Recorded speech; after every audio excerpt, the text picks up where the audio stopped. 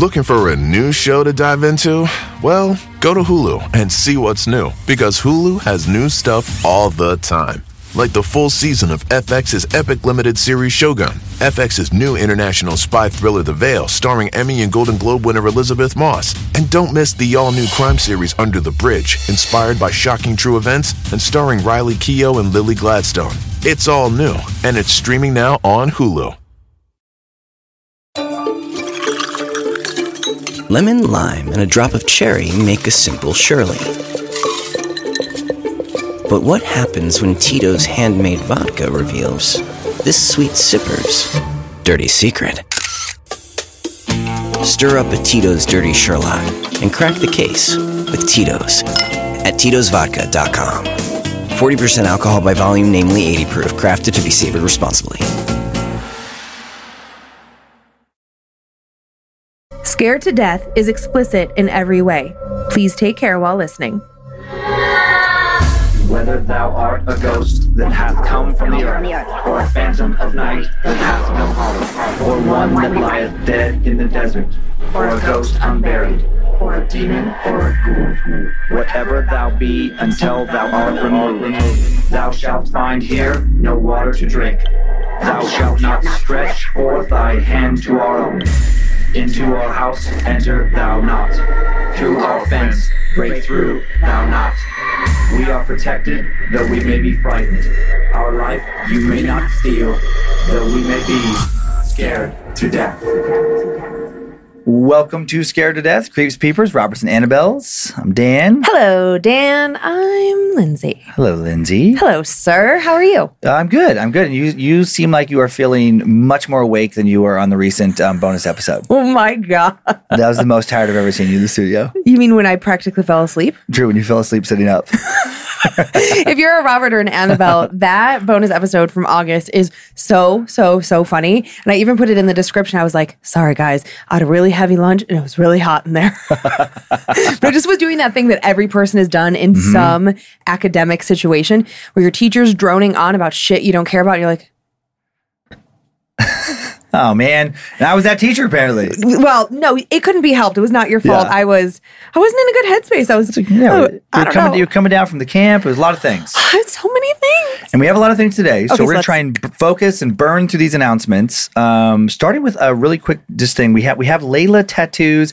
Mine is just healing. So it looks a little dry. I know this. Well, we have them on socials, I believe. My guy's upside down. Yeah. So not the best really. with our camera angles, but thanks to Will XX for actually coming in after camp and tattooing us with our Layla voodoo doll, little tattoos. I mean, like it's Right an after exact camp. replica. It's really cool. And you can find him, Will XX. Mine's upside down. He does San Antonio, Salt Lake City are his primary locations for tattooing. He's an awesome dude, big fan of the show, good friend, and then he'll travel to other locations as well. Merch announcement that is super cute.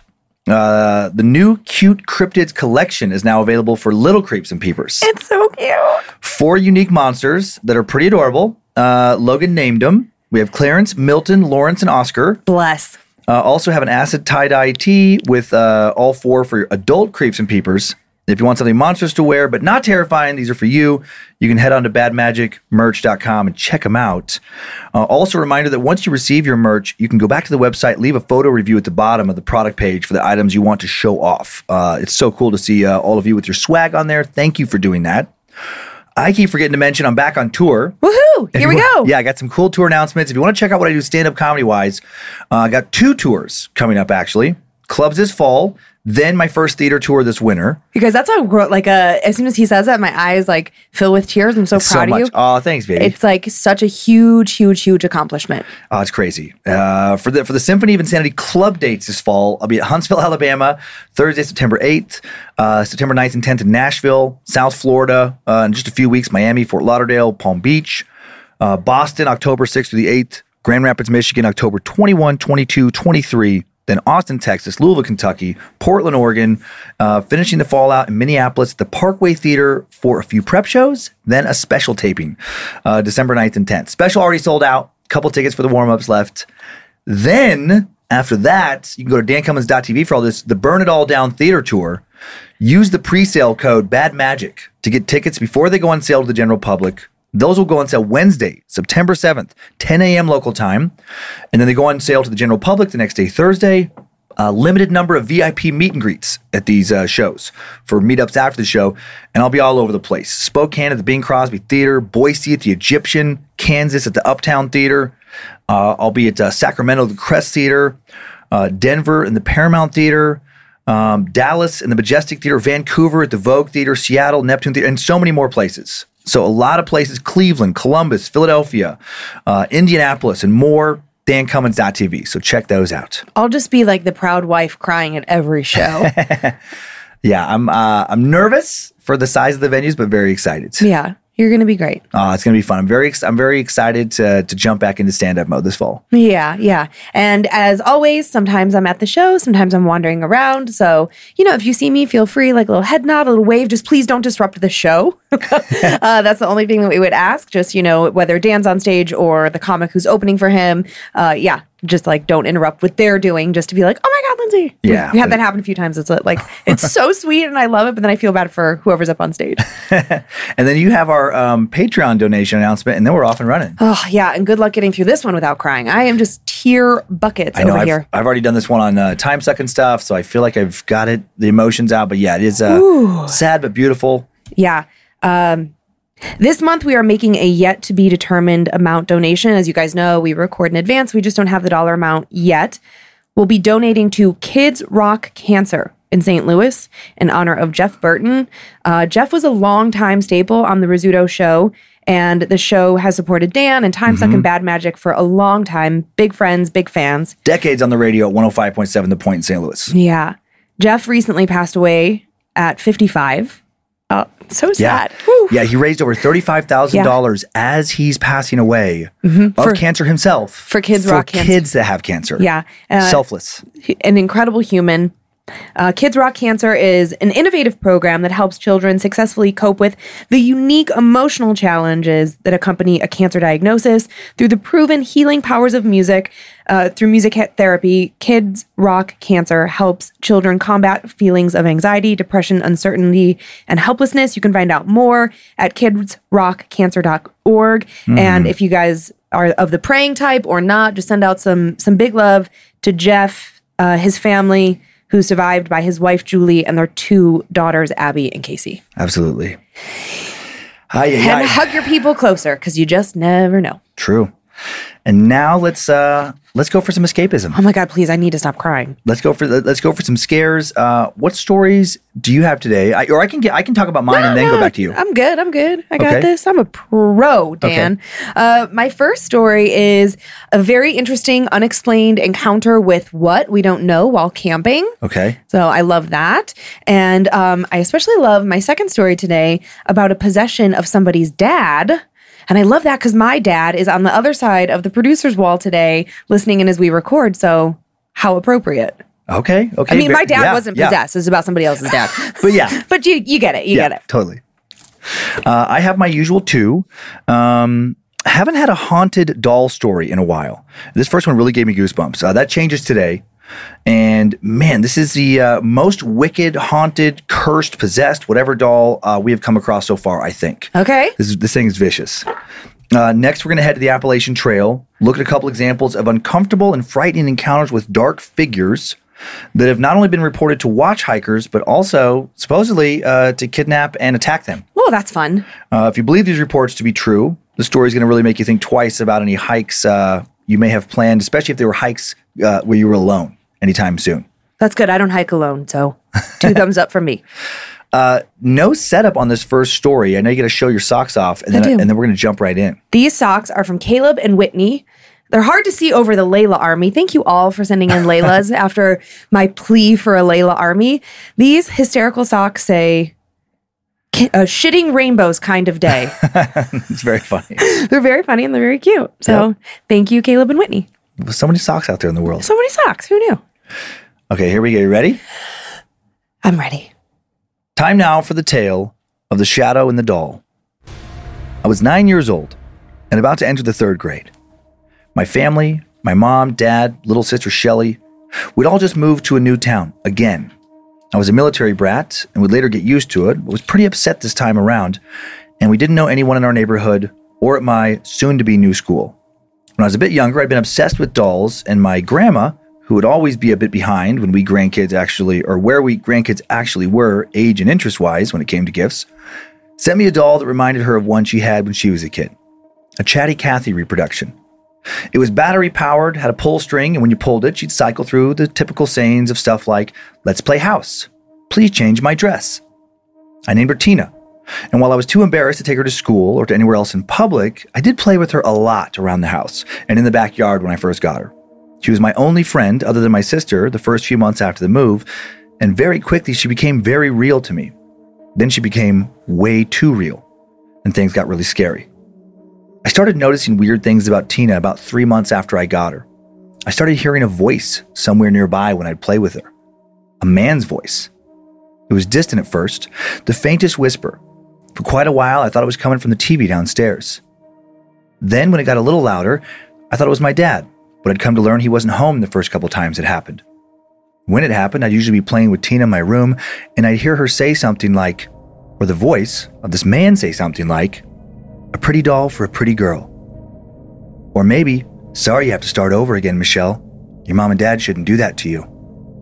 I heard those phrases clearly, like someone was saying it from just outside my room, or from the other side of my room. "Who are you?" I finally asked, hoping this was all somehow just my imagination. And then what was not my imagination answered me back. Oh boy. "A friend, Michelle. A friend of Tina's." "You sound like a stranger," I responded without really looking to see where the voice was coming from. I was getting nervous. Now, I'm not supposed to talk to strangers. "I'm not a stranger. Like I said, I'm Tina's friend." "How come I can't see you?" I asked, voice starting to shake a bit. I was truly scared now. I suddenly stood up and spun around, eyes scanning the room, hoping to figure out where this man might be hiding. "Don't be scared. Someday you'll see me," the voice said. And then he added, "Pull Tina's string and ask her if I'm a friend. Everything's okay. You'll see, she'll tell you." I walked over to the door of my room, opened the door, and after bracing myself a bit, forced myself to peek down the hallway. I expected to see some scary-looking man, but there was no one there. I went to my window and peeked out. No one there either. Where was this guy hiding, I wondered. "Please, just pull the string," the voice said again. I glanced at Tina. I was terrified to pull the string, but I did it anyway. And then startled, I dropped the doll when she said, "You can trust him, Michelle. He's a friend." And then her eyes, they shifted, and I swear as she lay on the floor by my feet, she stared right at me. Now I screamed, "Go away! Go away! I don't want you in my room!" I ran down the hall and headed down the stairs crying. I found my mom and told her all about it. Years later, she told me that she thought I was just upset by the move and acting out. That I was letting myself think that a game of make-believe was real or something. I was too scared to sleep with Tina in my room that night. My sister Shelly, a year and a half younger, she'd always been so sweet. She offered to swap dolls with me for the night. She said she'd take Tina and that her new doll, Marie, my grandma had given both of us dolls after our move, could have a sleepover with me that night. I was a bit embarrassed, but I accepted. And that night I slept fine. Marie was just a doll. She didn't say anything she wasn't supposed to, and nothing weird happened around her. I thought Shelly slept fine too, but years later she told me that Tina talked to her that night. No man's voice, just a doll. She said when she pulled her string, she started saying things like, "Do you know that you're way more beautiful than your sister? Michelle's the reason your family keeps moving. Michelle should be nicer to you. You're always so nice to her. Michelle's not a good sister. She doesn't like you. She told me so." The next day I remember wondering why Shelly seemed so annoyed with me. She also didn't want to give me my doll back. I'm not sure I even wanted it back, but being an older sister, instinctively, I guess, I just didn't like her telling me I couldn't have my own doll, so I demanded she give it back to me, and Mom made her. I tried to get Tina to talk to me again that afternoon for hours, to say what she wasn't supposed to say. I must have pulled her string over 100 times, and she never said anything off. Just a normal cycle of phrases. "Where are we going? Please brush my hair. I'm hungry." Things like that. I was starting to think I had let my imagination get the best of me, but then that night, hours after my parents put me to bed, I woke up to hearing that damn doll say something scary again. "Why'd you send me away last night?" I groggily opened my eyes and almost screamed when I saw Tina, but the scream got stuck in my throat. Strangely, I felt too weak to scream, felt like I was about to pass out.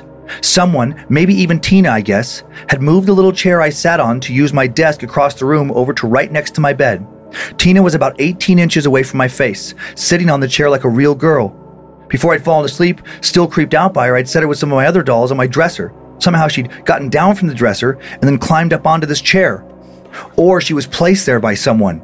"Did I do something wrong?" Tina now asked. "I only want to be your friend." Her face was blank, just a painted smile like she was supposed to have. Her eyes were open and staring blankly ahead like they should have been. "You're scaring me," I whispered. "You don't have to be scared of her, Michelle. She's only a doll." The man's voice again. This time I could see exactly where it was coming from. A shadowy form of a man stood in front of my door, blocking any chance I'd have at getting out of my room, which I now desperately wanted to do. I was so scared I peed the bed a little. "You don't have to be scared of me either," he said. "Tina and I just need your help with something." "With what?" I whimpered. "With your parents. They're the reason you're here. They're the reason you don't have any friends, and they're going to keep moving over and over unless we make them go away." After that last part, the man walked towards me and I could smell him. He smelled like he was burnt. He smelled so bad and he was cold. When he got closer, I couldn't make out the rest of his face, but I could see his eyes. And it looked like you could see hell inside of them. That's when I finally screamed. I kept screaming when my mom and dad ran into the room. The man was gone by then. It took them a while to get me to stop screaming. My mom told me years later that I really freaked her out that night. She thought something was seriously wrong with me, like I'd been broken somehow. When my dad held me, still screaming, I peeked at Tina, who'd fallen on the floor when my mom moved the chair aside, and I swear I saw her eyes move and stare at me. And I saw her smile change into a devilish little grin. My parents made me go to counseling after that. They also got rid of Tina. Kind of. They were going to get rid of Tina, but Shelley begged to keep her. And they let her keep that cursed doll. Shelley would have Tina for several weeks after that. I can't believe looking back she was able to hide how she seemed to my parents for that long. I saw the change in her right away. She went from being mad with me to hating me in a matter of days. I knew that the doll was telling her more lies, and probably the man too. She later told me that only the doll talked to her, at least up until the last night she spent with her, the last night anyone spent with that doll. I kept telling my parents to get rid of it, but they wouldn't listen. Eventually they told me I was going to get in real trouble if I didn't leave the matter alone. It was one thing to no longer want one of my toys, but they made it clear that I didn't get to choose what toys Shelley got to play with or not play with. They didn't believe me when I told them what Tina was saying to me. And Shelley was saying to me, when we were alone together now. Shelley would deny it so well. The doll, the man, they, it, whatever, must have been coaching her.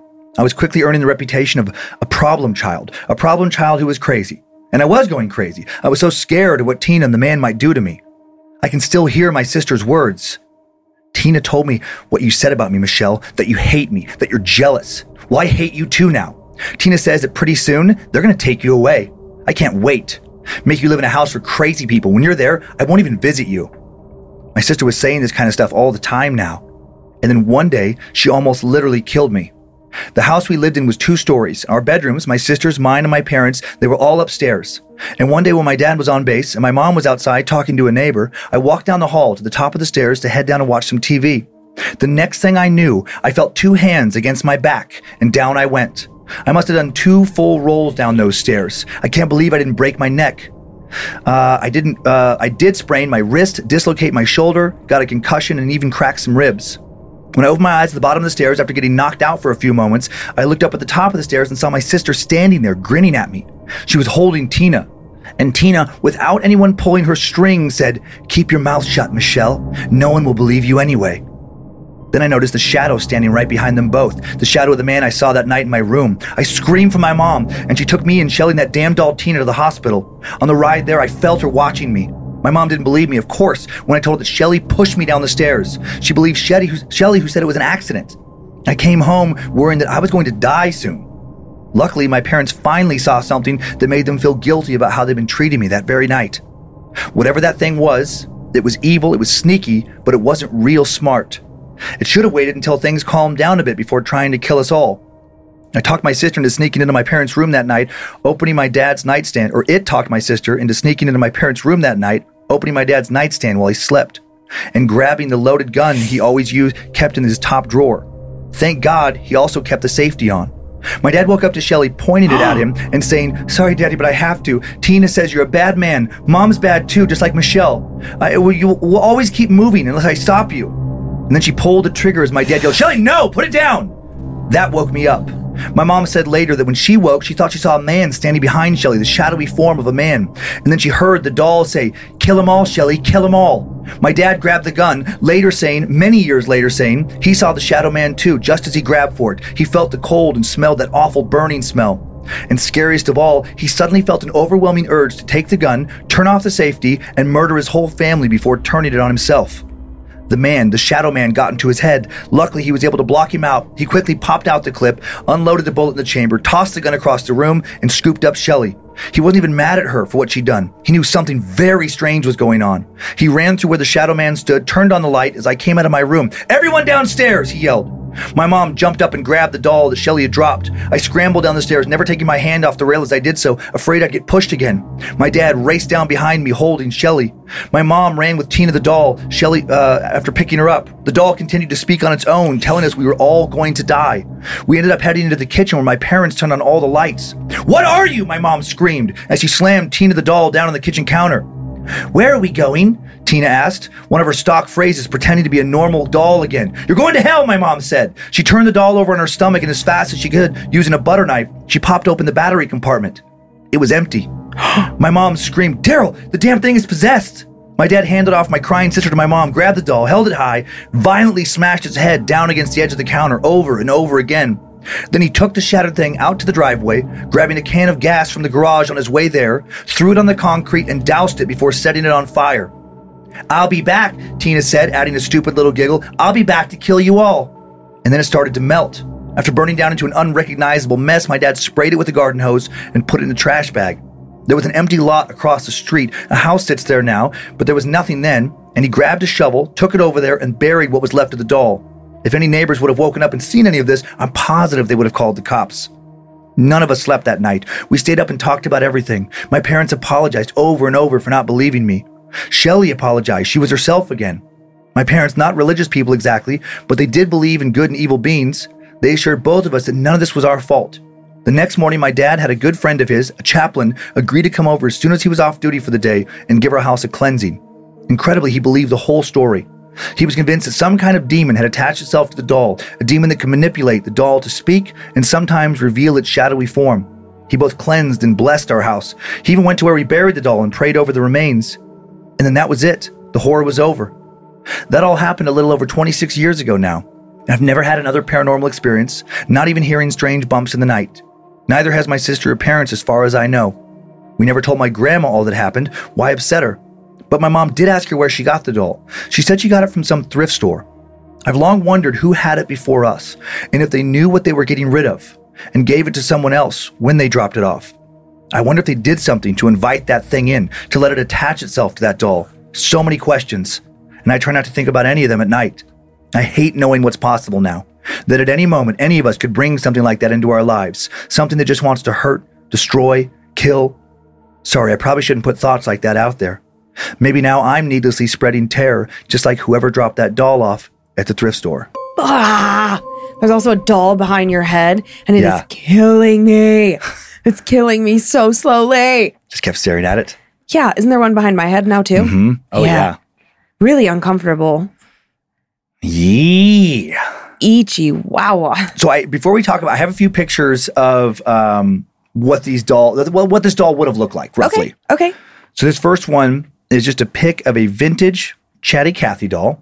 I didn't know that like Chatty Cathy was a thing, because people will say like, "Oh, aren't you a Chatty Cathy?" I didn't know it was in reference to a doll. And there was different versions over the years, kind of like Barbie, I guess. Okay. And so there's like different a Cabbage looks. Patch doll, more like based on size. Yeah, and so it's I didn't look far enough into it to find out there's like if Chatty Cathy had like friends with different names. Oh yeah. But I know when you look on like eBay, where this picture came from of just Chatty Cathy dolls, there's a variety. They're all similar, but a variety of different looks from like different years. Okay. This next is just a closer up photo of Chatty Cathy's face, and just the eyes are so realistic on these dolls. I know, it's so creepy. That's really, really creepy. I mean, if any part of this story is true, it's like a real life, like Child's Play type situation. Like full body chills. so not liking it. And then just one more. Just a different doll that I just thought like the type of photo they took of it just looked extra creepy. It's just that uncanny valley that happens with dolls, just a little bit too lifelike, but not lifelike. I know that one has the most realistic looking eyes. Our dog has realistic eyes. True, especially Gigi has realistic eyes. Yeah, Gigi has human eyes. Yep. Ooh. Okay. Well, first of all, love those parents. I love those parents so much. Not Darren's at all. Not doing the thing that so many of us feel like we would do in that situation if it was our kiddo. Like, oh, you're fine. It's not a doll. It's your imagination. Yeah. Like, well, they did it at first. They were but it was worried. quick. Right. But as soon as they saw anything at all themselves, they acted. Yeah. Yeah. And they weren't. It just seems like they weren't. They seemed reasonable. Yes, that's the perfect word for it. Thank you. I was stuck on an adjective there. Yeah. Yeah. I really loved them. I love that they just like burned it down. You know, like that dad, Daryl, he went far. He took it all the way. He left no chance for that doll to come back. I mean, and what an extreme thing, again, if this story is true, what an extreme thing to wake up to your kid like, dude. I mean, he pointing your self-defense weapon like against you. Yeah. And then also seeing something around her. It's like, I would hope that I would do the same thing in that situation of like, you got to try and destroy that thing immediately and talk to someone immediately to like do some kind of cleansing. I know. They were on it. Yes. They were super, super on it. I also thought it was impressive that the dad, like, when he woke up and she was standing there, I mean, I know he's military trained, but like everybody has a different response in different situations. I mean, he diffused that situation so fast. He didn't yell at his daughter, like, what are you doing? You know, like he didn't try to make it about anything else and try to like get to the bottom of it. When they got downstairs and then the doll had no batteries in the back of it, I was like, oh no. That was maybe the worst part about that whole story. Yeah, that little moment. Yeah. Oh, I know what I was thinking about when Shelly was standing by the bed. I was thinking about how all the times like your kid stumbles into your room in the middle of the night, like, I have a bellyache, I don't feel good. And you're always like a little out of it, like, what? Am I dreaming? Imagine that. Imagine like your kid comes down to get you like, Mom, Dad, I don't feel good. And then you look over and you see them, but then beyond them, you see something. That was really scary. Yeah, when she like groggily woke up to the doll and behind the doll was the form. Eek. Oh, no, I meant when they were when the daughter went to the parents' room with the gun. Oh, yes, at the end of the Yes. Oh, yeah. The doll somehow dragging a chair over to to Michelle's bedside and sitting on it and being like, hi, Michelle. Imagine if you could see like security camera footage type footage of that happening. Of like the chair just on its own sliding, maybe the doll just kind of floating over, or even worse, the doll actually mimicking human movement and like climbing down the dresser, walking across, climbing up the chair. Yeah, exactly. It's little like plastic shoes. Yeah. Against the hardwood floors. Eek. Oof. Woofda. That is something. That is something. Ooh. Last thing that I'll say before we move on: it smells like burnt paper. Now that has come up a couple of. I didn't. If I said paper, I misspoke. If you heard that, the burnt man. He smelled. I thought you said he smelled like burnt paper. It just smelled like he was burning. Like he was burning? It was way back when, very beginning, like I had this fan story about a car accident, I want to say. And, the smell of burning flesh, like smelled like burnt paper. And we have had other people in the course of this show write in about and it smelled like burnt paper, or it smelled like burning flesh. I think that there might be another entity out there that we don't give enough, I don't know, credit or... acknowledgement to, where it's not the Hat Man, it's not a Shadow Man, it's like this burnt man. I always assume just with as far as different kinds of lore, there's the demonology lore and the smell of sulfur and the smell of which is kind of related to like volcanoes and things and not always, but like hot springs, but it's like a hot type smell. Yeah, I always associate burning with some type of a demonic like smell. Yeah, I don't think that you're wrong, but they didn't say that it smelled like sulfur. It's like, I think that I think there is, as we uncover so many different things here and we explore and question, it's like, I have to wonder if this smells like burning, smells like burnt paper, smells like flesh burning, if that is a different entity or demon in itself that just doesn't come up that often, so we're not as familiar with it. And there could be just so much overlap too, where it's like, we've talked about that with different people where the word demon, demonology comes out of like, Western Abrahamic religion, religious lore. But then there's, other religions that have their own form of basically an evil paranormal entity that just takes on different names. So there could be some creature like the shadow person could be the demon, could be the the jinn and all these other entities. Sure. Yeah. Based on your beliefs, it could morph and change. Is that what you're saying? Yeah, like the semantics change around the entity that probably does not change. Yeah. Yeah. Interesting. Okay. You got anything else for the story? Are we ready to move away from it? I am ready to be done with dolls. Before we move out and head into the woods, we're going to take a quick in-between story sponsor break. Please take advantage of these sponsored deals. Use our codes, landing pages, so you can save money. We keep getting sponsored. Looking for a new show to dive into? Well, go to Hulu and see what's new, because Hulu has new stuff all the time. Like the full season of FX's epic limited series Shogun, FX's new international spy thriller The Veil, starring Emmy and Golden Globe winner Elizabeth Moss. And don't miss the all-new crime series Under the Bridge, inspired by shocking true events and starring Riley Keough and Lily Gladstone. It's all new, and it's streaming now on Hulu. Lemon, lime, and a drop of cherry make a simple Shirley. But what happens when Tito's handmade vodka reveals this sweet sipper's dirty secret? Stir up a Tito's Dirty Sherlock and crack the case with Tito's at Tito'sVodka.com. 40% alcohol by volume, namely 80 proof, crafted to be savored responsibly. Want to connect with a family member who doesn't speak your language? Then check out the language learning program Rosetta Stone on desktop or as an app. Rosetta Stone is designed to immerse you in the language you're learning through an intuitive process. Plus, the True Accent feature even gives you feedback on your pronunciation. And with a lifetime membership, you have access to all 25 offered languages. Get started today. Visit rosettastone.com/pod50 to get 50% off your lifetime membership now. That's rosettastone.com/pod50 for 50% off. Thanks for listening to those deals, creeps and peepers. Now for a creepy series of outdoor encounters with strange humanish entities at night. A little bit of setup at first on this one. The Appalachian Trail. I know some people say Appalachian. We've gone over this. It's a whole thing. We get it. We don't need the emails. Thank you, though. The Appalachian Trail is definitely one of America's most famous hiking paths, if not the most famous. Might also be the most haunted. Should you hike its entire length, the massive journey spans close to 2,200 miles. Runs from Maine to Georgia. Longest hiking-only trail in the world. For many, completing this monumental journey serves as a major point of pride. Even hiking a smaller segment can be a big bucket item list. An impressive accomplishment of strength and perseverance. Hiking the trail is even spiritual for some. So much natural beauty. From the mountain vistas to the gorgeous sunrises and sunsets and all the different terrain, it's no wonder it attracts so many visitors every year. The trail averages roughly 3 million annual visitors. Wow. Yeah, so many. I wonder how many know exactly what kind of risks come along with all that beauty. Much of the Appalachian Trail is desolate and remote, cutting through mountains and thick forests. And when you've been hiking for a few days and haven't seen civilization in a while, your mind can start to play tricks on you. Make you think you're seeing things that aren't real.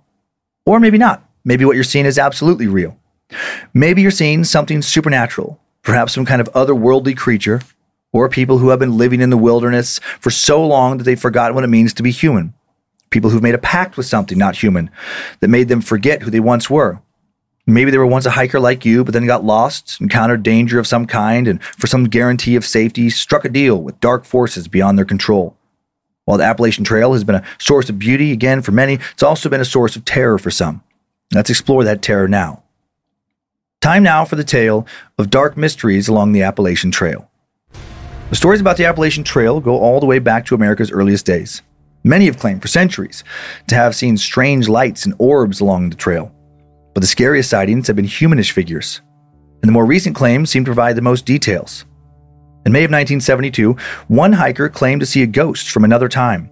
The hiker was walking alone when a heavy ground fog began to surround him. He looked up, and then inside this fog, he saw what he first thought was another person, walking with a heavy coat and wide-brimmed hat. Strange, the hiker thought, not the usual type of garb people usually wore along the trail. The strangely dressed man slowly staggered about, looking at the ground as if he were searching for something he'd lost. The man then started walking toward the hiker, still looking down at the ground, until he was just a few feet away. And the hiker stepped off to the side of the trail to avoid him, and his feet slipped a little on the edge. He quickly regained his footing, breathing a sigh of relief that he hadn't fallen into the ravine below, and was on the cusp of shouting something like, "Hey, watch it, man," when he looked up and gasped. The man had cloudy blue eyes that stared intensely straight through him. The hiker was also shocked to realize that the man's clothes seemed to come from a completely different time period.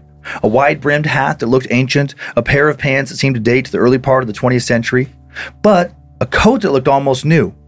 The hiker was suddenly very afraid. He wondered if something he was wearing would be the man's next article of clothing. Quickly, he scampered down the path, hearing shouts behind him, though the shouts didn't sound quite human, almost as if a human were trying to approximate a dog's bark or a wolf's howl.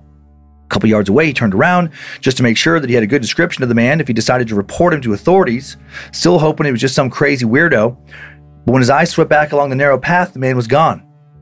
The hiker hadn't heard any footsteps behind him, nor any rustling in the bushes that would indicate the man had walked out into the wilderness. He'd simply vanished. The hiker quickly returned to where he'd encountered the man, trying to discern where he'd snuck away to, look for tracks. Nothing. Didn't see, hear anything. He'd somehow ran away completely silently with superhuman speed, or literally vanished into thin air. Later, he started to think that this man didn't completely disappear, though. He started to wonder if he was still somehow hiding nearby. Because for the rest of the trip, which now wouldn't last very long, when this hiker heard an animal's call or the rustle of the breeze through the trees, it would sound a little off, like an imitation of what the sound was supposed to sound like. After only a day of this, he decided to call off his hike and leave the trail. He was terrified about what might be waiting for him out in the woods, and he headed home before he saw that strange man again, or something worse. A decade and a half later, in 1988, a different man was hiking along the trail when he noticed a bright light coming from the forest next to him at dusk. Not wanting to bother anyone, he didn't investigate, assumed maybe it was light from some kind of distant cabin or something, and he set up camp somewhere close by. He soon drifted off to sleep, and then awoke with a start. As his eyes adjusted to the dark, he saw two eyes peering back at him. A man was leaning over his hammock. The hiker yelled out, and then the man quickly fled, yelling, "He's awake! He's awake!" The hiker had no idea who the man was yelling to. Terrified, he quickly packed up, put as much distance between this guy and himself as possible, a distance that no human being would be able to travel unless they were right behind him. Hopefully, he told himself the man was just some petty thief, looking for an easy mark. And he was not an easy mark. To reassure himself he'd be okay if the man found him again, he touched the 6-inch blade at his waist. He thought when he brought it along, he'd only use it for cutting food or whittling, but if he had to defend himself, he had it. After a few days of nonstop hiking, a few uneventful nights, the man relaxed a little bit, and he set up his hammock overlooking a quiet stream. He once again drifted off, woke up to the feeling of his hammock suddenly cut down, his head cracking against the ground below. Wrapped up in the fabric, he could only make out the shadowy shapes of people around him as they wrapped him and dragged him away. He didn't know how long they dragged him over rough terrain, rocks scraping over his skin, water seeping into the fabric until he thought he might drown. But maybe drowning would have been preferable, because when they finally stopped, he felt the first crack come down. Bam! Bam! They beat him, felt like with sticks, over and over. Below his cries of pain, he could also make out some kind of ritual chanting. Low, throaty voices whispering to one another. Is he ready yet? A few more minutes. Then when they took a break from hurting him, they started to walk away, and they began to speak in a language of low hisses he couldn't understand. But he did understand one thing. If he didn't fight back, didn't try to run, he was going to die. He wiggled his hand down to his side, remembered the knife.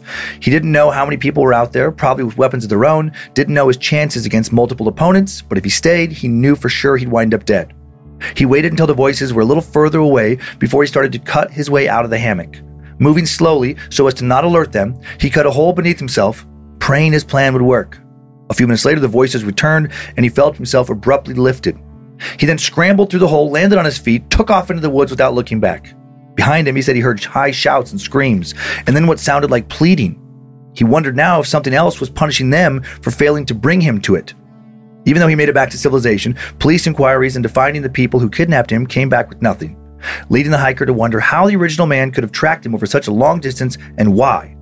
And what was out there in the woods hurting and perhaps hunting people? This crazy claim was not a totally isolated experience. Another couple would say they experienced something similar another decade and a half later. In the early 2000s, a young couple was hiking along the Appalachian Trail in the southern part of Virginia when they experienced something they couldn't explain rationally. While they were asleep in their tent one night, they suddenly woke up to the sound of rustling and odd, inhuman noises coming from outside their tent. The man went out to investigate, managed to scare off some type of shadowy human-shaped figure he saw lurking around. He almost chased after him, but then decided against it. Next night, they made their camp with their backs to the bottom of a cliff in order to be able to better defend themselves from any nighttime attacks. They both slept with their guns next to them, and sure enough, the figures returned. Once the man announced they were armed, the figures retreated. And there was multiple this time, but the couple would later wonder if the figures had been trying to lure them into a false sense of security, making them think they were safe while the beings waited to strike. Because the next day, the couple hustled to get out of their camping spot, and then around midday, they rounded a corner and saw a silhouette of a figure standing in the distance watching them from afar. They never could make out any identifiable details of this figure, or the other ones they saw previously. Dark Watchers, perhaps, the kind we covered in episode 119, the ones who've been spotted so often in the Santa Lucia Mountains of Central California. The couple were able to quickly get off the trail back to civilization. The whole time they were leaving, they felt like they were being watched, and sometimes saw the silhouettes of figures in the distance. Who were these dark figures? They may have made themselves known to a different group just a few months later. This time a man was backpacking along the Appalachian Trail with a few other people, secure in the fact that their group's numbers meant they probably wouldn't get into any serious trouble. He and his group awoke one morning to find their campsite surrounded by a thick mist. As they were packing up, they started to hear children's laughter coming from inside the mist, coming from all around them. Seriously spooked now, the group gathered the things as fast as they could, and once they were about done packing up, a group of kids led by one parent walked out of the mist and started to walk past the group. One of the kids spoke, asked the backpackers where they were going. Someone responded they were hiking the Appalachian Trail. Strange child started to laugh, as did the others. Then one of them said, "This isn't the Appalachian Trail," and kept walking. The hiker and his crew, confused, nervous, finished gathering their things, started hiking again, hoping this incredibly odd encounter was isolated and behind them. But then throughout the day, the campers could hear giggling children all around them. Also, the curves and climbs of the trail didn't seem to line up with their map.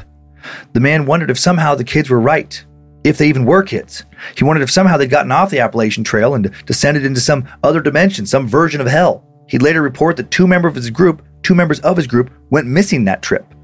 They didn't notice till they got back, because every time they made a head count, they always came back with the correct number. He'd also report that the entire rest of their journey, they distinctly felt like figures were watching them. What happened? He still doesn't know. Just another mystery of the Appalachian Trail. Ooh, so spooky out there. Yeah, that one definitely reminded me of the Dark Watchers story. I forgot about that until you brought it up. I was like, oh my God, that's right. Mm-hmm. It's such a strange phenomena. Mm-hmm. I have a few pictures here too. Okay. Before we get into anything. This first one, just a beautiful vista along the Appalachian Trail, which I know neither of us have ever hiked. No, but it is gorgeous. Yeah, there's so many pictures online of just like different, scenic points along it. I mean, it's so long. Right. But there is so much beauty along the trail. No, you look at that, you just think like, yeah, I get it. Yeah, I want to hike that. Yeah. This next one's another cool pic of just a different view along the trail. Cool. Yeah. And then I wanted to find at least one picture of like how the woods looked at night. So here is that. Where, it is interesting, like with the woods. As someone who we both like to be out there hiking. Yeah. But it is amazing. And maybe it's instinct because we used to be able to, we were more apt to be attacked by predators at night, like early humans. But it is funny how something so calm and peaceful and beautiful, that exact same kind of, view can become sort of foreboding and just, scary at night. Well, shadows, like that alone, there's like the lack of light, the shadows, the sounds. It just gets so quiet at night. And then all these other sounds become so more crisp and clear. So like looking at that photo, I just think like, not only do I see it, but I feel it, I hear it. Yeah. Like I'm just like, oh God, I want to be out there. Feel more helpless and vulnerable when you can't see as well. Yeah. Last one, just a dark, shadowy figure. Somebody used a picture. And this might be photoshopped or maybe they did I don't stage. care. That's but creepy. yeah, it just reminded me of like what you might see in one of these scenarios. Yeah, whether it's like some creepy unknown thing or just somebody camping, coming back from using the bathroom. Yeah, right? Exactly. I mean, it could just be that simple. Oh, so the kid laughter, that is something I hate so much in any of our stories. Because it never sounds the way it's supposed to sound. Right. It sounds like a weird kid laugh track. It's so uncomfortable. It's like... Yeah, like when it shows up in movies and TV shows. Yeah. Yeah. It's a trope in those for a reason. There is just something very uncomfortable about the hearing, like disembodied child's laughter. I know, because like a child's laughter should be so innocent. So I think it's that juxtaposition against what it should be versus what you're actually hearing, and it's not great. And then so in the first little tale that you told, the mimicking sounds that like kind of like threw me, because it was like it's like the vanishing man or whatever, and then things that they think they're hearing, but like maybe it's anytime there's any sort of mimic, that's not good, because then you can't trust yourself. Yep. Or anyone around you for that matter. Yeah, and then we had the hammock being cut down. Right. Yeah, that was bizarre. Weird little story in the middle there. Yeah, I mean, that guy's lucky he got away. And so fascinating that as he was running away, it doesn't sound like they chased him at all, but that they were immediately begging for forgiveness or something, whatever. It's like, oh, that's weird.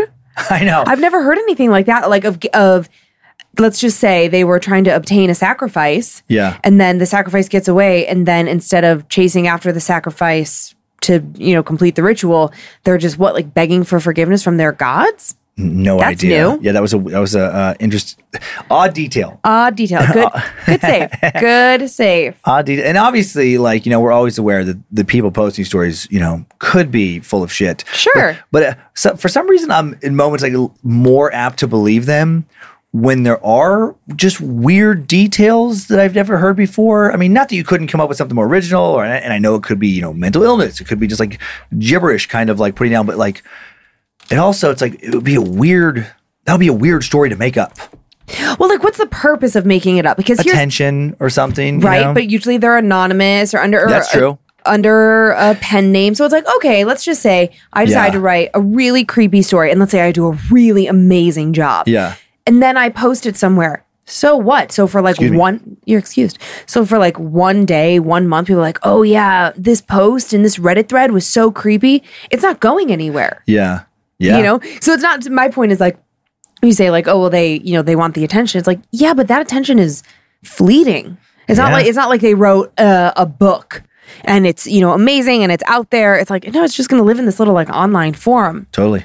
Different if you're pulling it from a book that, you get what I'm saying. Yeah, no, yeah, absolutely. I know, and I do think that if some people are doing that, again, just going back to what you said all along the entirety of this, the catalog of this show, is everybody doing that? I doubt it. Doubt it. Yeah. Yeah, some people are doing it, for sure. Yeah. But, yeah, just one has to be true. Mm-hmm. Just one. I feel like this show could have been named Just One. Just One. Just One. It would not carry the same weight when you're trying to explain, what's that podcast about? Just one. It's about this one person, maybe. If only one story is true, I hope it's not the doll story I told. Ah. Yeah. Where the thing is real murderous, violent. Oh. Yeah, just that gun detail. That kind of slight possession. Mm-hmm. Because it's not ongoing, it's not full time. It just seems like it's in these moments. Yeah, I felt like it possessed whatever that thing was, possessed Shelley. Oh yeah. Had her push her sister. But first it was trying to get to Michelle. Mm-hmm. Yeah. Well, since you brought up camping, I think that it fits the bill that I also have an outside story. Okay, good. A camping story, if you will.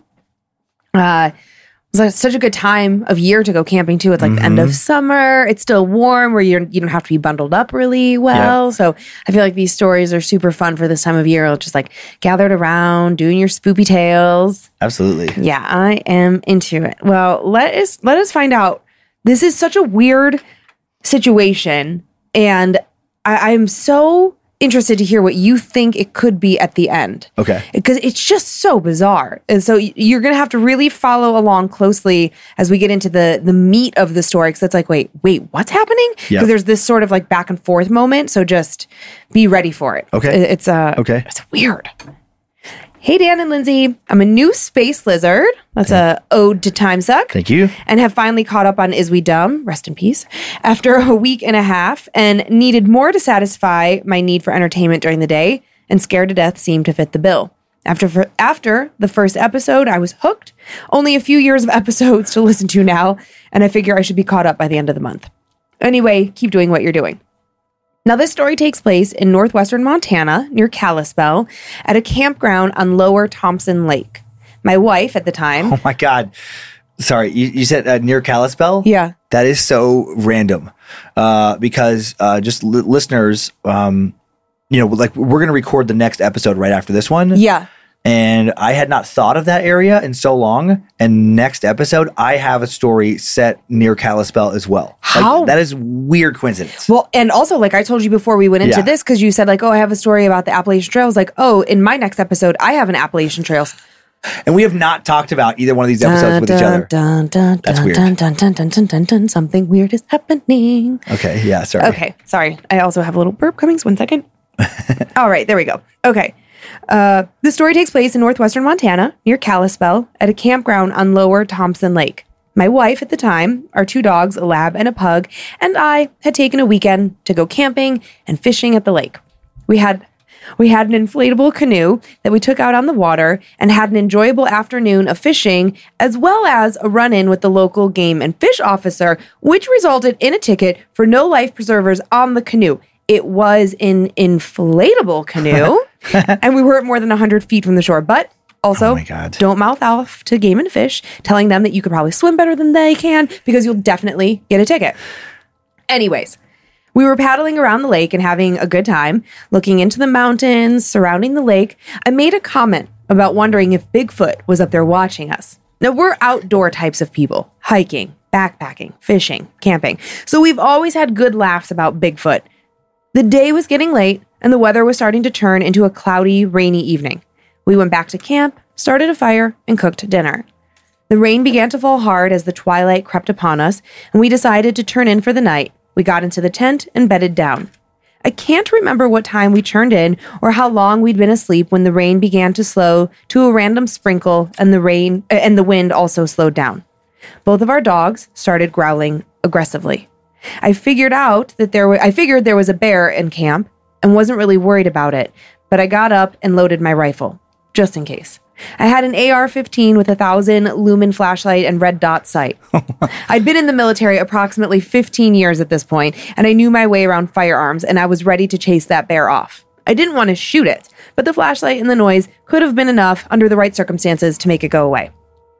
As I was putting on my shoes to go outside, the dogs went from growling to whimpering and cowering close to my wife. I figured the bear or the moose or the mountain lion or whatever it was getting closer to the tent. I stood up and I went to the door of the tent. And as I reached for the zipper, something swiped at the opposite side of the tent, enough to shake it. No holes, no claw marks, just a long swipe along the length of the tent, like someone dragging their hand across the surface. I followed the sound and I went towards the window on that side of the tent as slowly and as quietly as I possibly could. I unzipped the little window covering, but to my surprise, there was nothing outside. At least not that I could see. Weird. As I was looking through the little tent window, the sound of a swipe along the other side of the tent happened at the exact same time on the door side. Both dogs were now shaking, whining, whimpering, trying to crawl underneath the sleeping bag. My wife was growing rather concerned, as was I. So now I went back to the tent door and I slowly started to unzip the cover of the window at the top of the door. And instantly, another swipe along the opposite side of the tent. No growling, no sounds of feet running along the dirt or the rocks, no sounds of the winds, just nothing other than the sound of our whimpering dogs. And so again, I go to the opposite side of the tent where the swiping sound had just come from. I had left the zipper on the window down just an inch or two, so I didn't have to make any noise unzipping it again. But still, nothing was out there. Just the blackness of the night. And then the swipe happened again on the door side of the tent. I quickly moved to see what it was, and again, nothing but blackness. And now my wife is crying hysterically, afraid that there was someone outside fucking around with us. But there were no sounds, no cars running, no wind, not even a breath other than our panting and our own panic. I decided to head out and confront whoever was doing this. My wife helped me unzip the door as I launched myself into the blackness of the night. Flashlight on, gun loaded, ready for a fight. I swept my rifle around looking for anything, but there was nothing at all outside. No person, no animal, no nothing. The ground was wet from the rain, and I myself was leaving tracks with my bare feet. Surely, whatever had been out there had to have left tracks around the tent. But no, nothing. Okay, maybe branches from the brush were hitting the tent, despite there being no wind and our tent being at least 5 feet from the nearest brush. But we weren't under any trees, and there were no fallen branches near where the tent was. I looked around and I circled the tent a few times, finding absolutely nothing. Other camps were quiet. No movement or noise came from them other than the faint glow of a dying fire and the random pop that the campfire makes. I stuck my head back into the tent, told my wife to pack up whatever she could carry, and I started the car. I backed it up to the door of the tent, opened the back of our SUV, and she jumped into the car wearing only her underwear. I loaded up both dogs, and we sped away from that campsite, leaving all of our belongings behind. We drove back to Kalispell that night, home where we were safe and sound. We both fell asleep in our bed, exhausted after such a weird encounter.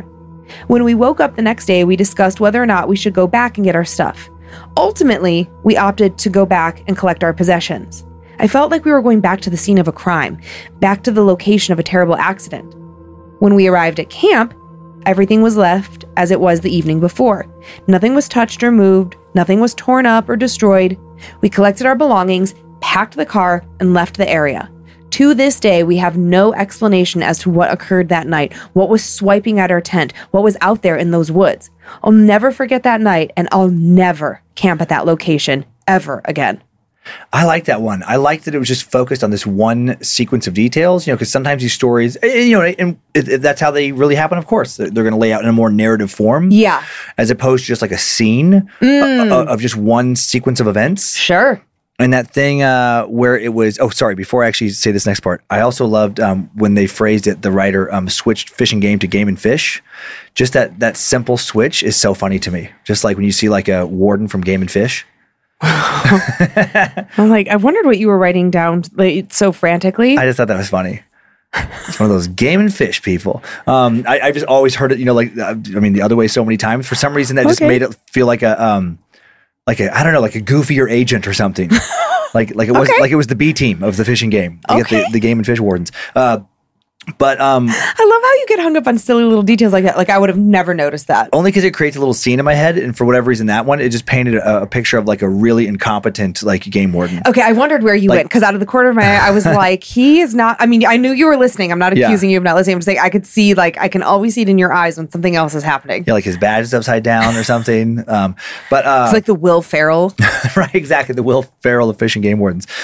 But the swiping, because it sounded like it was happening almost simultaneously from different sides of the tent. Just like a back and forth, back and forth, back and forth. Like I'm at this side, shoop. Now I'm on this side, shoop. And to have no tracks around that, like no game tracks. And I was thankful that they included the detail of no tree branches because that happens a lot. I mean, and I've gotten scared about that, where you're sleeping in a tent and like a tree branch moves along and it can just make like a kind of akin to like a scraping sound. Yeah. And then combined with the shadow, it can almost look like, depending on the branch, like a little arm or something out there, like stroking the side of your tent. But if none of those were in reach, what the hell was that? I thought I was very grateful for the detail about the tracks in the mud, because I had that thought as I was reading it. I'm like, well, you're going to find something when you go out there. So no tracks in the mud. Yeah. So something floating on by. Right. Something that doesn't leave a trace. Mean, does the Shadow Man leave footprints? I don't know.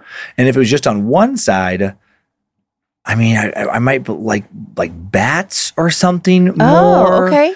But just the way it was happening both sides, and then they when it went out there, they didn't see anything. Because chances are, if there were so many bats in the area that they're bouncing off multiple sides of the tent at the same time, when you pop out, you're probably going to see them. Yeah, probably going to get whacked in the head with one. Or like when you turn on your lights in your car, you're going to see them. Yeah, I would think, or hear them fluttering around. Well, and the dogs were so upset, and I thought it was a specific detail that they went from growling to cowering, and that means the dogs are really scared, right? I don't think a dog would cower over a bat. No. They might be annoyed. They might get a little frantic, but I would think kind of like when a dog sees a bird, it just gets more amped up. Yeah. Like it wants to go chase him.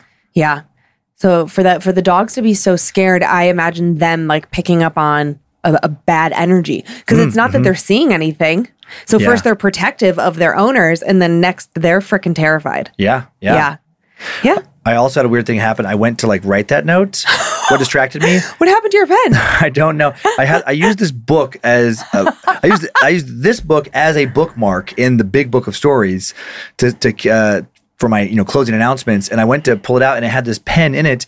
And one of these pens, I've never done it, but it just I went to write in it, but I grabbed it and half of it just silently broke off and just slid out onto the floor. So I was trying not to distract you. And luckily I had another pen over here, but I'm like, well, that's weird. I've never had that happen. Yeah, you were futzing about a little bit. And I thought what is happening? But I didn't want to stop. Do you need a different pen? No, are you happy with your choice? I got it. Okay. I got one. You're with your substitute? Mm-hmm. All right. Possessions, huh? Mm-hmm. Yeek. I think I find possessions so terrifying because that loss of control. If something possessed my body in any way. Oh, yeah. That you're not yourself, that maybe, what if it's not consistent? It comes in and out of you. You don't know when it's going to happen. An invasion. Ugh. Yeah. Yeah. And just, to be so, oh man, what is the word? It was on the tip of my tongue a second ago. Violated. Vulnerable? Oh, violated. Violated, where to have something in you. Yeah. And controlling, you're affecting your mind, affecting your body. I mean, that would be such a violation to if you were aware that you were saying hateful things to people around you that you weren't actually saying. Yeah. But something was just using you like a puppet is terrifying. Yeah. And this particular possession story really struck me because the person being possessed is a hardcore skeptic. And that for some reason just always feels like, oh man, even worse, because they're going to be the last kind of person to believe that this could be happening to them. Yeah, absolutely. Yeah, which then to me gives it more validity. Mm-hmm. Let's check it out. Hello, my name is Jessica, and I'm Hi, Jessica. And I'm a huge fan of the podcast. I'm definitely a peeper, and I actually have no idea why I keep listening to this podcast on my way home from my night shift job. You can catch me often turning on my lights and checking the back seat on the way home. Anyways, I knew I had to share my experience with you guys. In 2015, my family was going through a really hard time. We'd been evicted without notice from our house, but we had an aunt that lived in rural Alabama who was able to help us out. We moved our things to her house and stayed there while searching for a new home. At first, it was great. We had always been really close with my aunt, and my cousin was my very best friend growing up. So it was fun. We would take turns cooking dinner, watching movies together, and even going to a nearby lake for swims. One day, about 4 days into our stay, I went to check the mail for my aunt and noticed there was a letter for a person, for a name I didn't recognize. I asked my aunt, "There's a letter here for Bill. Who's Bill?" She shook her head and said, "Oh, he's the landlord's late father. Just put his mail on the mantle. They'll grab it when they come by to pick up the rent." At the time, I was working a full-time job about 30 minutes away in Georgia. My parents only had one vehicle, so I was staying with friends a lot during the days of the week to make it to work. I had left to go back to Georgia that night. After working a few days and seeing friends, I was really starting to miss my family. We'd never been through anything like this before, and I was so used to seeing them every day, especially my siblings, who I'm super close with. So after 3 days, I was ready to go back to my aunt's so I could see everyone. After a long shift, I made my way back up the mountain and to her house. It was pretty late and everyone was asleep except for my parents. I spent about an hour talking to them before going to lie down with my cousins and my sister. We were sharing a huge king-size bed at the time, trying to make room for everyone. I started to doze off, and as I was falling asleep, it felt like something was sitting on my chest and squeezing my heart. I bolted upright, looked around the room. Nothing. Okay, I was overreacting. I scrolled on my phone for a few minutes, waiting to be tired again. I finally started to fall asleep when the same thing happened again. And after it happened for a third time, I went to tell my parents what I was experiencing. My mom looked at me weird and shook her head and said, "You're probably just exhausted. You've been working all week and we're going through a really tough time. It's probably just stress. Just say your prayers and get some rest." My dad, who'd always been a skeptic, and my mom, who had always been an avid believer in the paranormal, just like me, gave me little comfort. I was certain that if my mom thought it was nothing, that she was right. It was probably just stress. After all, she had been staying there longer than I had. If something was going on in this house, I was sure she would have been the first to notice. I laid back down and had no trouble going to sleep. The next day, we were getting ready for a cookout as it was the 4th of July. There were a lot more family over to celebrate. My dad's always been a recluse, an introvert. Where the crowd is, you will not find him. I was needing his help with the grill, so I went to seek him out. He spent a lot of time in the sunroom at the house, so I figured that's where he would be. I went into the sunroom, and he was just standing there, staring out the window. "Hey, Dad, can you help me with this grill? I can't seem to get it." My dad didn't turn around. "Why are these people here? They shouldn't be here." he said. I shrugged. Because it's a holiday and they wanted to get together? I thought he was being rude. My aunt was letting us stay with her when we had nowhere else to go, and now he was complaining about the people she had invited over to her own home? I was about to tell him my thoughts when he threw his phone down. It hit the concrete floor of the sunroom and bounced. This is my house! He sounded so angry. Dad? I asked, starting to feel slightly uncomfortable. He still hadn't looked at me. Bill, he said. Bill, he said once again in a low voice. I left the room and went to find my mom. I told her what had happened, and she shook her head. Listen, there's something bad in this house. I keep seeing a dark shadow, and every time your dad goes to the sunroom, he talks about Bill and how things used to be. I have no idea what he's talking about, but Reese, my aunt, said that the owner of this house was named Bill, and he died here. We dropped it at that. I was completely spooked. I went to find my dad once again, but this time he was outside playing football with my uncle and cousins. He seemed completely normal. And after everyone had ate, I headed back down to my friend's house so I could be at work the next morning. The next day, my mom called and said they were leaving my aunt's and going to stay with my grandmother because things weren't right there. I agreed with her and told her I would be up that night after work. That night, I went to my grandmother's. My dad was outside smoking a cigarette when I arrived. As I got out of the car, he looked at me like he was angry. I got full body chills. That was not my dad looking at me. That stupid bitch wanted to leave, took me away from my house. I want to go home, he said. Dad, what are you talking about? He started mumbling under his breath, but the only word I could make out was Bill. I went inside to change my clothes and shower. Just as I was making my way to the bathroom, I heard glass shattering outside. I ran out there to find my dad smashing in our car windows. He was busting every single window with a rock. He was beating dents in all over the car, and after he smashed the windows, he began digging through all of his stuff packed in the car, throwing things everywhere. He was walking through the yard and across the road where the neighbors had a pond, just dumping his stuff into the water. My mom and I were freaking out, trying to get him to stop. My dad had never acted out aggressively before. My dad had always been such a gentle-hearted big teddy bear. I couldn't remember a time he acted this way. He took off, walking down the road. He wouldn't listen to any of us. He just kept going. There isn't much traffic on my grandmother's road because just like my aunt, she lived in a rural area. I took my grandmother's car to find my dad when he hadn't returned in about 30 minutes. As I made my way down the road, I noticed him laying in the center of the road. Just laying there. I stomped on the brakes and got out of the car. I was crying and begging my dad, "Come on, let's go back to Nana's and get some sleep, Dad." My dad looked at me like he'd just woken up from a deep sleep. He was so confused. He stood up and I noticed there was blood on his shirt. "Why are you bleeding?" I asked him. I thought maybe it had been from the glass of the car as he had punched, but he lifted his shirt and there were cuts all over his stomach. I was flipping the fuck out. I had a feeling that my dad was possessed. It was the only possible explanation. We made it back to the house safely. My dad was so upset about the car and all of his stuff being strewn all over the place. He had no recollection of that happening. The next day was normal. And the day after that, normal. It had been about 2 weeks, and we were finally moved into our own place again. My last year of school was just about to start. My parents, siblings, myself, and a cousin were having a little cookout to celebrate finding our new house. I went inside to clean up and start the dishes when I heard my mom freaking out. I ran back outside just in time to see my dad throwing up. He was throwing up and smacking himself in the chest like someone would if they had something stuck in their throat.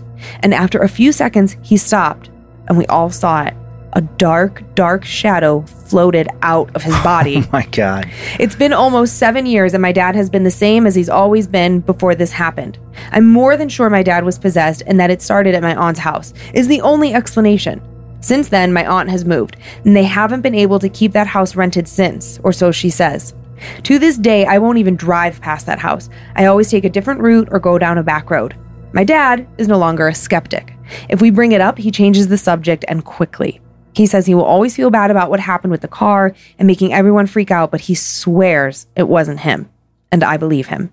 Jessica. Thanks, Jessica. I don't know that I've heard that on one of our stories. I've seen that. I know I've seen something similar like in horror movies and come across in other stories, but that maybe we've had a story where it's come up, but the actually visually witnessing something come out of someone, like a little shadowy thing, and then have them be normal again. Blah. Did not like that. That is super creepy. Super creepy. You're getting a couple chuckles out of him. Yeah. I don't know. Just my reaction. Just more like surprise. Maybe like nervous laughter. Like, I knew it wasn't funny, but just like the shocking things, like, oh, this bitch made me come over here. You know, those type of things. Yeah. That would be, But I think that's a good reaction, actually. I mean, because imagine how she must have felt. Like, probably a little bit of the same. Like, wait, what? What'd you say? What'd you say, Dad? Come on. What is happening? Yeah. Yeah. To see someone so out of their element, so not like themselves, behaving with such anger and aggression when they've always been a good person. Like, it's not about good or bad, but just a calm person. Yeah. That felt like a little different too than a lot of like, you know, quote unquote possession stories where he kept going to that one room where he would reference Bill, the previous owner, as opposed to like, usually possession stuff is, again, like we mentioned earlier, like demonic, right? You know, not based on a ghost. Can be like something appearing to be a ghost and then revealing its true form. But that was interesting. It was like more like a story, like a typical like haunting, like a activity. But then one of the entities doing the haunting or the entity doing the haunting then possesses somebody and they go to a different location, what was like the grandma's house, and are still acting that way. And then I think come back to the original house and then it comes out of them. And no, they didn't go back to the original house. They didn't go back. But then, but like they brought, I guess the attachments and stuff, we've covered those before, where people bring part of a haunting with them somewhere else. But I don't know that we've had somebody bring a haunting that way. Or maybe we have. I don't think so. But actually, I thought you touched on something really that I hadn't considered. Yeah. That Bill, it didn't have to be Bill. It may have presented itself that way as the former owner, but it could have been something else entirely. Because you're right, that doesn't really seem to make sense. Like, it would make sense when they were at the aunt's house where Bill died, that Bill would show up and reveal himself. But for Bill to possess somebody or to like, I don't know, that is a very weird detail that I hadn't thought about from that angle. We've been doing it so long now, and I've watched so many horror movies and horror series, just, you know, like a lot of people who listen to the show over the course of my life, that now I'm having a hard time, like, wait a minute, have we ever had a story? It's getting harder to remember all the different types of stories we've had. I know. But that one felt very unique to me. Yeah, no, I really liked it. So there you have it. Do you want to do some shootouts? I do want to do some shootouts. I have to use a coaster now. There's another part of that pen. There's more parts on the floor. What do you need a coaster for? It became my bookmark when I took my bookmark out. I'm surprised you didn't smash a Layla in there. Do you want me to start with the Annabelles, thanking them for supporting us on Patreon? Sure, go right ahead. I would like to thank Mild Inconvenience, guessing that's a birth name, Alex Bindara, Brain Close, nice, Jennifer Ramirez. I think it's supposed to be Brian Close. I think that I inverted the letters. Oh, Brian Close. Okay. It sounds like an actual name. Yeah, because you know what? Actually, I remember... Brain Close is a very different vibe. I remember typing brain and then being like, that's not right. And then erasing it. And then I must have made the same typo. Sorry, Brian. Fluffy Smitten Kitten. Chantel Falgout or Falgout. Felgo? Falgout. I bet it's Felgo. Felgo? Oh, okay. Samus Alistair. Is that Seamus? Perhaps it's Samus. Is that how they spelled it? Seamus. No E? I didn't do that. Seamus. Because Seamus is with an E in there. Seamus. Mm-hmm. I feel the like Irish name, the Gaelic name. I feel like I know a Seamus without an E. Huh. All right. Well, maybe Seamus. Maybe Samus. Bailey Llewellyn. Jaden Mueller. Cynthia. Crystal K. Call. Sharona Evans. Travis Holiday. Leah King. Kara McBride. Laura Schultz, Carrie Williams, Casey Cash. Sounds like a radio DJ name. It reminds me of Casey Kasem. Oh, Casey Kasem. Casey Cash. Nicole Freeman, Megan Miller, Kendra Abbott, Joan Thompson, Heather Carson, James William McCloskey, and last one. This is for sure not a real name. A semi-sentient colony of bees. That's a very specific semi-sentient colony of bees. Interesting. Like Mothman? No. Like made of bees? Wasn't that the right original no. Mothman? Candyman. Close. I was so close. There was a man in there. Yeah. All right. I would like to thank the following Annabelles also for supporting us on Patreon. Kristen the Human, Elizabeth Reynolds, Matthew Rhea, Yolanda Belcher, Nikki Hayes, Zachary Isaac, Ivy Snedeker, Brandon Morey, Hannah Lee Wilson, Sheila Shilea, Sheila Chance, Jess Bradby, Logan Omley, Caitlin Jeffers, Sean Powell, Kelsey Gallimore, Brandy Murphy, Dr. Chris Wack, Amanda Shelton, Sergio Congraj, no idea, Khongraj. Yeah, I don't know Right, that's either. tricky. That's a hard one. Yeah. Mm-hmm. Norman Gordon, Shane McDowell, Christy Huang, Courtney Peters, Rachel Heidecker, and Sean Ernest. Those are some hard ones this week. I would like it if we started getting corrections on very common names, like instead of Logan, it's Logan, it's Lugan. Like instead of Smith, they're like, it's Smythe. Mm-hmm. That is something. The M is silent. It's Scythe. You know, like, could you get crazy? I'm sure I've mentioned this before, but I think it's been a while. But I used to, co-host a show a long time ago with for someone named Andrea, and but they would sometimes be called Andrea and get so mad about it, but it's spelled exactly the same. Like those are the toughest ones where I feel like you can't get mad. Is if the exact same spelling is pronounced like 2 or 3 different ways. Sure. Oh, names. And you said you got spoopy shout outs? I have just a few. Thank you so much. To Dayanara from Jake. I love you and I'm so excited to spend our lives together. To David from Kelly. This is funny. I hope your day is commonly regular. Lots of love and spoops. David doesn't like his birthday being celebrated. Yeah. So just we hope you have like a really boring, totally normal day. Yep, Not even your birthday. Just another day. And to Nugget from Dylan. I love you and I miss you. Oh, well, that was very nice. And that was our show. I hope you enjoyed it. Thank you for continuing to send in your personal tales of terror to my story at scaredtodeathpodcast.com. Email us for everything else, info@scaredtodeathpodcast.com. Thanks to Logan Keith for his work on social media and Logan again for running the badmagicmerch.com store. Thanks to producer Sophie Evans for finding the second story today. I was able to find the first. Thanks to Logan Keith for producing and directing, along with new producer Tyler C. Helping behind the scenes with production as well, and so many other things now. Thanks to Zach Cohen for custom soundbed creation, Heather Rylander for organizing the My Story emails, book editor Drew Atana for polishing and preparing the listener stories now for book number 4. And yet again, I think this is the first weekly episode we've talked about. Yeah, Tyler's been doing a great job. So we are so happy with our new producer. So we can't wait for more of you to meet him. And a lot of people met him at summer camp. We talked about that on the Patreon episode, but not in the regular feed.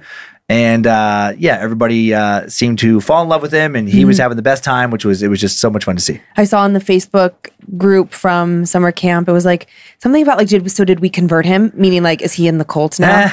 It's like, okay, all right. They love him. Oh, that's great. We love him too. And then get those stand-up tour tickets, dancummins.tv, for both the fall club dates and the winter theater dates. Help sell those theaters out. It's such a big deal. It is. I'm excited. Enjoy your nightmares, creeps and peepers. Hope you were scared to death. Bye. If spirits threaten me in this place, fight water by water and fire by fire. Banish their souls into nothingness and remove their powers until the last trace. Let these evil beings flee through time and space. Evil may pass through, but hath no home here within, scared to death.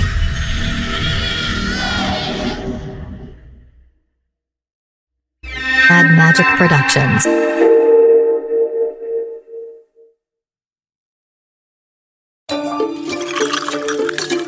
Lemon, lime, and a drop of cherry make a simple Shirley. But what happens when Tito's handmade vodka reveals this sweet sipper's dirty secret?